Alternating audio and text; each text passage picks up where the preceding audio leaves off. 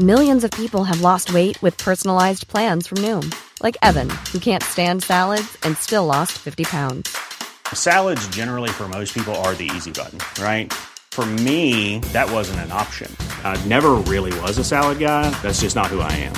But Noom worked for me. Get your personalized plan today at Noom.com. Real Noom user compensated to provide their story. In 4 weeks, the typical Noom user can expect to lose 1 to 2 pounds per week. Individual results may vary. Do you know a student getting ready to go to college? Or are you looking at going back to school yourself? The Woodward Hines Education Foundation and the Get to College program help more Mississippians get to and through college to get certificates and degrees that lead to meaningful employment.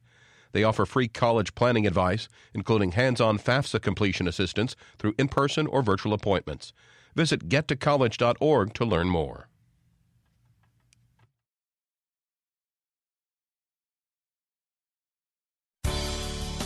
Good morning. It's 8:30 on Monday, June 18th. I'm Karen Brown, and this is Mississippi Edition on MPB Think Radio. On today's show, hear from Mississippi leaders in Washington on migrant children separated from their families, and the latest on a collaborative effort to combat Mississippi's opioid crisis. A lot of times we're doing things that other people don't realize that is going on, and how you can partner together and work together on that. On Everyday Tech, it's time to recycle your old gadgets. Then a live update on the Mississippi State Bulldogs in the College World Series. That's all coming up. This is Mississippi Edition on MPB Think Radio.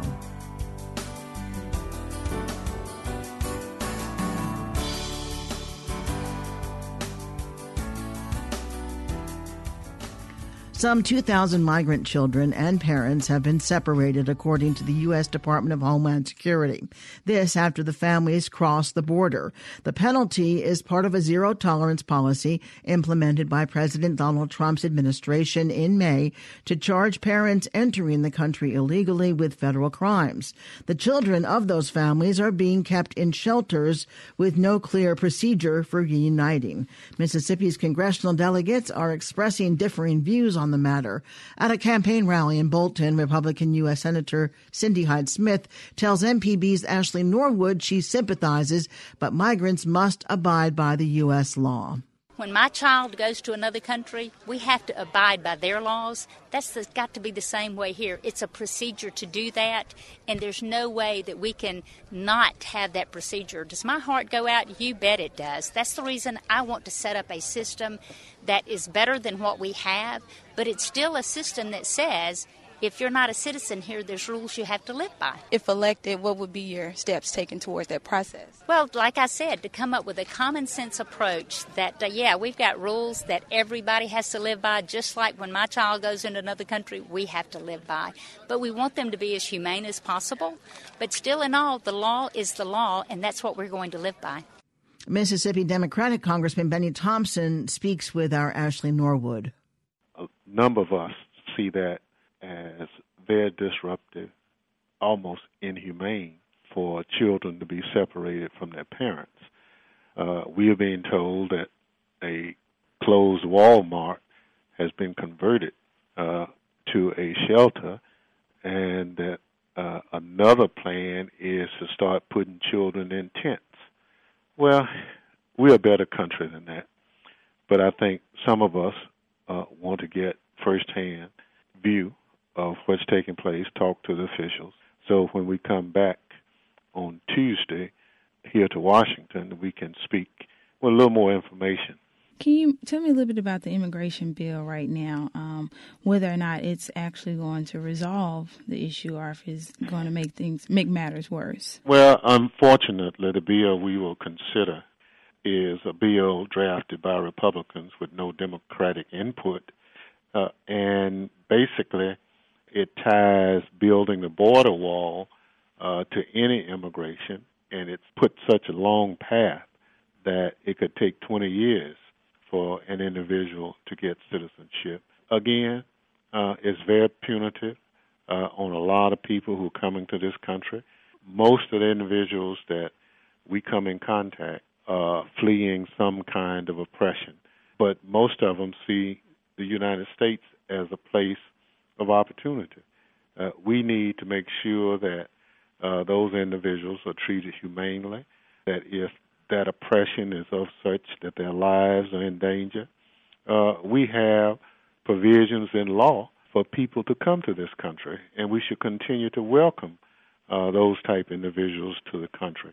But the bill we will be considering is not a good bill, and unless we can get some conversation between Republicans and Democrats, unfortunately, the bill will probably pass, but it will not solve the problem. Some people say that those who are caught up in this situation have gotten what they deserve because they broke a law. What's your response to that?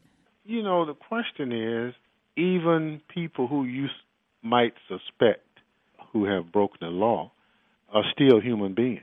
And even in America, you still have rights. But for children in this situation who came with their parents, they're not adults, and for us to now separate them so that the parents don't know where they are, there's no communication. Parents are inquiring, what did you do with my son or my daughter? And they are told that's none of your business. We are a better country than that. In spite of what the Trump administration is trying to portray, we are a nation of immigrants, to say the least. And now all of a sudden, we've decided that we're going to close our borders to anyone who might want to come here fleeing oppression. Congressman Thompson, thank you again so much for your time. Thank you. Thompson says Democrats are willing to work with Republicans on better solutions for illegal immigration. Coming up, the latest on a collaborative effort to combat Mississippi's opioid crisis. This is Mississippi Edition on MPB Think Radio. You might not have heard of the name Ed Scott Jr., but on the next Deep South Dining, we will talk all about this trailblazing farmer and how he became the first person of color to own a catfish plant in the nation. Author Julian Rankin will give us a look into Ed Scott's life with his new book, Catfish Dream. Also, you never know what Deborah and Kevin will bring from the kitchen. So tune into the next Deep South Dining today at 9 a.m. on MPB Think Radio or on your mobile device using the MPB Public Media app. This is Mississippi Edition on MPB Think Radio. I'm Karen Brown. Mississippi mental health and medical professionals are working to come up with a comprehensive statewide plan to combat opioid abuse. About 50 people met in Jackson to talk about the challenges they face in fighting the epidemic and overdose prevention. Dr. Randy Easterling practices addiction medicine in Vicksburg. He tells MPB's Desiree Frazier multiple agencies are at the table. We had several physicians here. We had mental health. We had Medicaid. They had the health department trying to get these agencies and groups. I'm on the Mississippi State Board of Medical Licensure. I was on the governor's task force for opioid addiction. And so to get these folks together and share ideas and also share what each agency and each group's doing and try to come up with some kind of concerted effort. Do you feel like you have a plan, and what is the plan? Well, the facilitators are going to formulate all the information they heard today, and as the weeks go by, and it'll be fairly soon, we will come up and formulate a plan. What stands out in your mind right now that really needs to be at the top of the list in terms of addressing? Well, from my standpoint, treatment, availability of treatment, trying to teach providers to be more judicious in prescribing opioids, and that's an education process, and also informing the public just how dangerous these drugs are. What are you finding out in your practice about opioid use? Well, I think statewide it's gone down. In the last 5 years, Mississippi's prescriptions have gone down 10%. Yet in 2017, the most prescribed medication in the state of Mississippi was hydrocodone. And in 2017, we wrote more than 3.3 million prescriptions of opioids. And every day in Mississippi, pharmacies dispense 500,000 dosage units of opioids. So we've come a long way, but we got a long way to go. How do you get to the pharmacists, or do they have a role in this? Oh, sure. I think they're crucial. They're getting on board. You know, they fill the prescriptions. And more we're having pharmacists call and say, you know, Doc, this person's getting it from somewhere else. And we're going to start requiring physicians to run PMPs, and they will get that information too. So it's a collaborative effort I don't think pharmacy was here today, but they've been very involved, I can assure you. And so even getting treatment, it sounds like relapsing is going to be a continuing concern? Well, the definition, addiction is a chronic relapsing disease. It's a brain disorder, and it's chronic and it's relapsing. So almost every person that ends up being addicted to something, whether it be opioids or benzodiazepines, alcohol, almost all of them relapse somewhere along. So where does the incentive to pursue trying to help people come from? Well, it's a disease. If you're a diabetic and you come into me in my office and your blood sugar is 400, I don't say, sorry, I can't help you. You ate a piece of cake last night, just going about your business. That's hypertension, diabetes, cardiovascular disease, high cholesterol, all of those are chronic illnesses. Addictions are chronic illness. Dr. Randy Easterling. Wendy Bailey is with the State Department of Mental Health's Bureau of Outreach, Planning, and Development. She tells our Desiree Frazier increasingly more work is being done toward the efforts. One of the main things we've been doing is increasing access to treatment, but also providing naloxone to law enforcement officers. We've distributed over 9,400 units of naloxone and trained more than 5,000 law enforcement officers across the state. And by doing this and providing this life-saving drug, we know that at least 47 lives have been saved, and we know that number's probably higher than that. So that training aspect, that early intervention, that prevention is one of the main things that we are focusing on. Do you have any idea of what the addiction rate is in the state? Is there any way to measure that? Well, we do know that with overdose deaths with opioids, there were over 256 in 2017. But we also know that the prescriptions for opioids did decrease in 2017. So we are seeing the efforts and the improvement there. We've had about 19 town hall meetings across the state where we're trying to bring communities together to understand how to address this and understand what type of problem and crisis this is for our state. And I think that's what this event today has done as well. It brought 40 to 50 people from different organizations, different state agencies, physicians, all to the table to work together to look at what are the challenges, what are the barriers for Mississippi, but what are the strengths and what are the opportunities that we have, and then figure out what those gaps are and how we can develop a plan to address those gaps. What is a barrier, a significant barrier? One barrier is stigma and just public awareness and education and understanding of the opioid crisis. But then at the same time, one of the opportunities that our state has is we do all work together. And I think everyone has learned no one agency, no one organization, no one person is going to be able to address this crisis. It is going to take everyone working together and focusing in on what they do and how we can partner together to truly save lives. I know that pharmacies are supposed to now keep naloxone on hand. Yes, our state health officer, Dr. Currier, she issued a standing order that pharmacies can provide naloxone. Let's say, for example, that you have a family member who you know has an addiction problem. You can go in to your local pharmacy and you can get naloxone, and you can have that with you in case they do overdose, that you have that drug.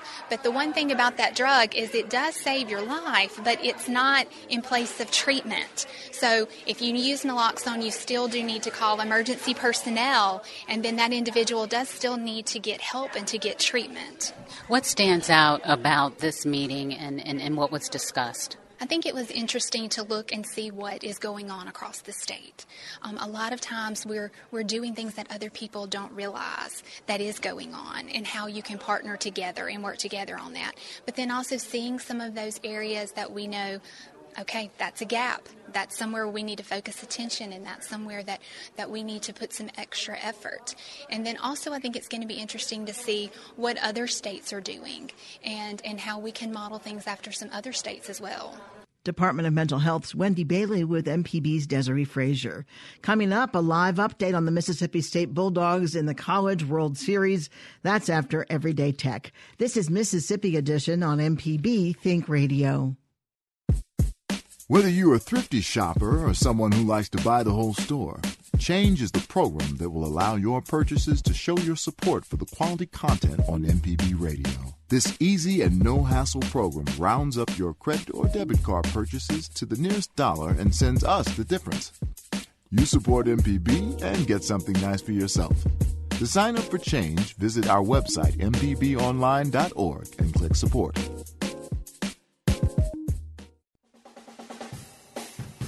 This is Everyday Tech on Mississippi Edition. I'm Michelle McAdoo with Wilts Cottrell, and today we're discussing recycling technology. So, Wilts, recycling has been around for a long time, but most people don't understand the process, especially when it relates to technology. Well, the biggest thing we're trying to do when we're recycling technology is taking all of those components and the different chemicals and the different materials that are actually used to make these devices and reclaiming them so they can become other devices. One of the main things you're going to see in a lot of devices now, you see a lot of plastic, for example. And, one thing that comes to mind with me is the phones that we actually have on our desks at our office. They are made of 100% recycled plastic. So they're actually reclaiming that plastic to turn it back around and make a new product. When you start thinking about technology, too, you're going inside and you're realizing there are circuit boards and other things that are going to have things such as copper and gold and other materials such as that we really do need to extract out of them. So there's a big part of what we're trying to pull out of those devices. Now, when we want to start talking about the hazardous aspect, those of us with monitors, be them the newer flat panel LCDs or even the older what we call CRTs or cathode ray tubes, the big TV, the old school TV looking things, those actually have a lot of hazardous chemicals inside of them. So in the recycling process, what we're really trying to do is we're trying to take those devices and reduce them down to where they're usable substances that we can properly either dispose of or turn into other products.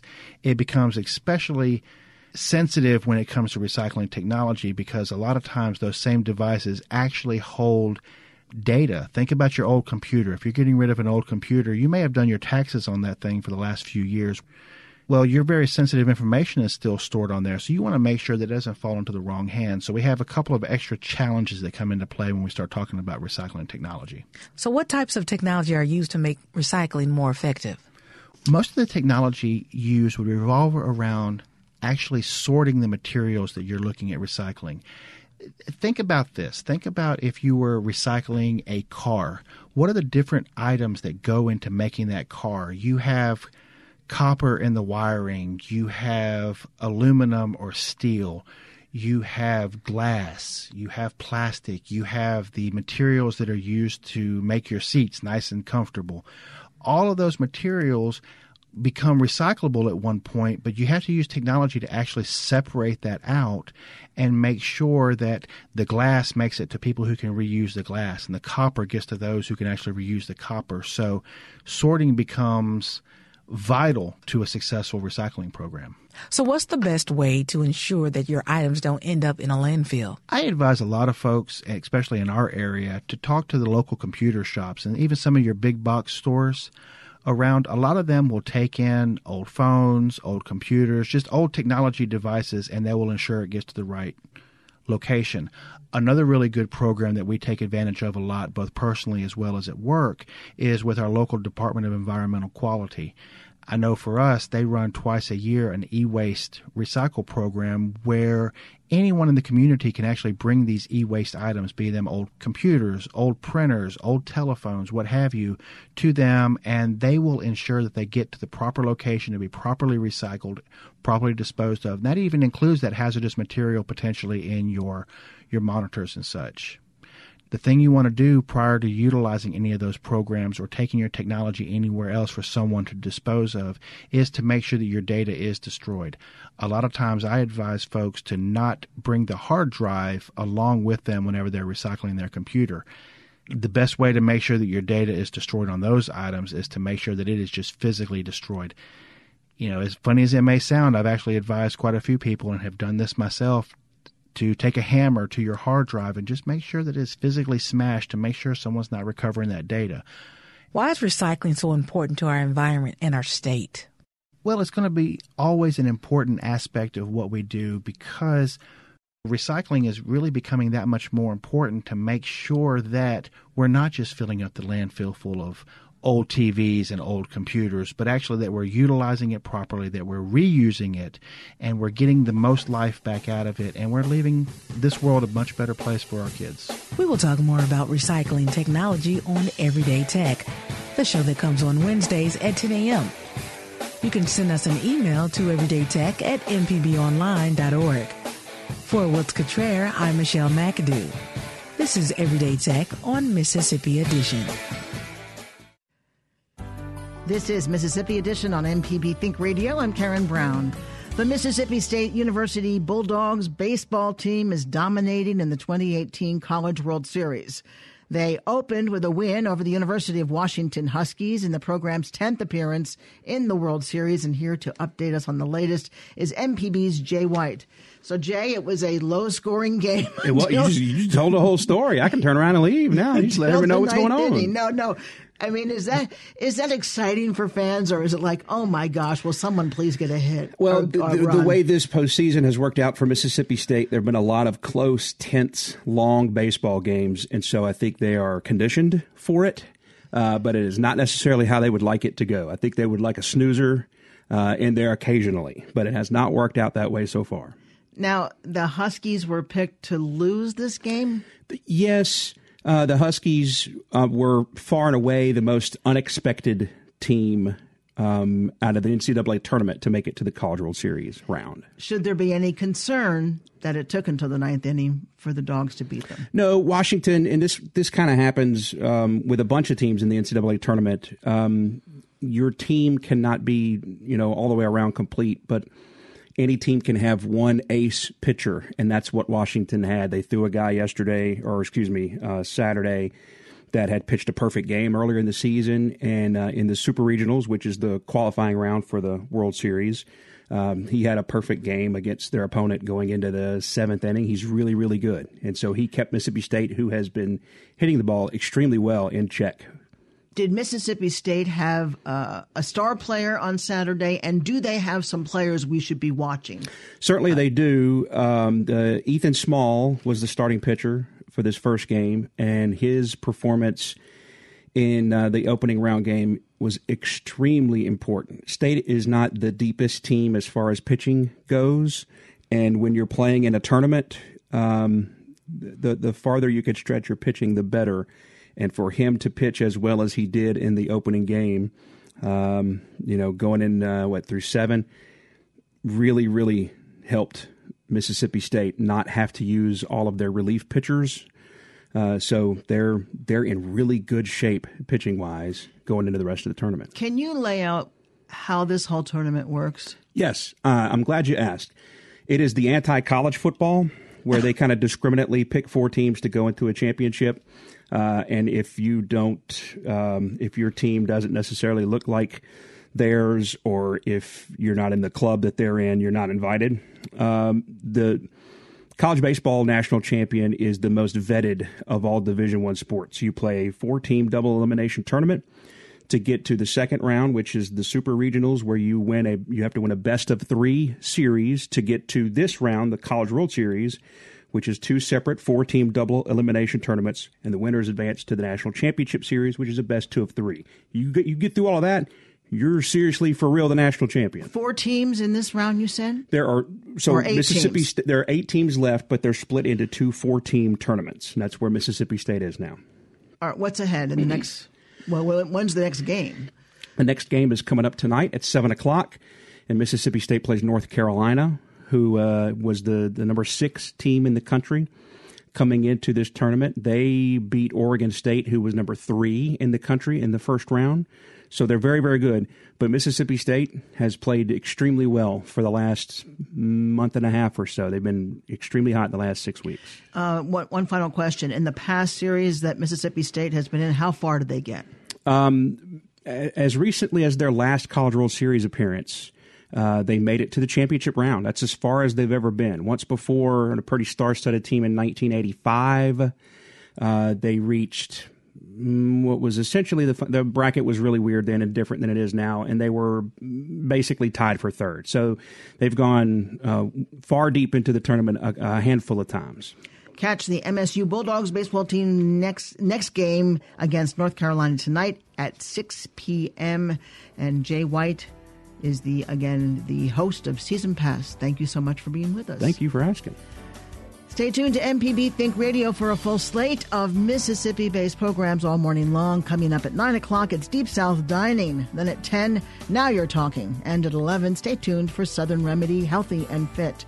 Did you miss part of the show today? Find past episodes of this and other Think Radio programs online at mpbonline.org or by downloading the MPB Public Media app from the Apple or Google Play stores. I'm Karen Brown. Join us again tomorrow morning at 8:30 for the next Mississippi edition, only on MPB Think Radio.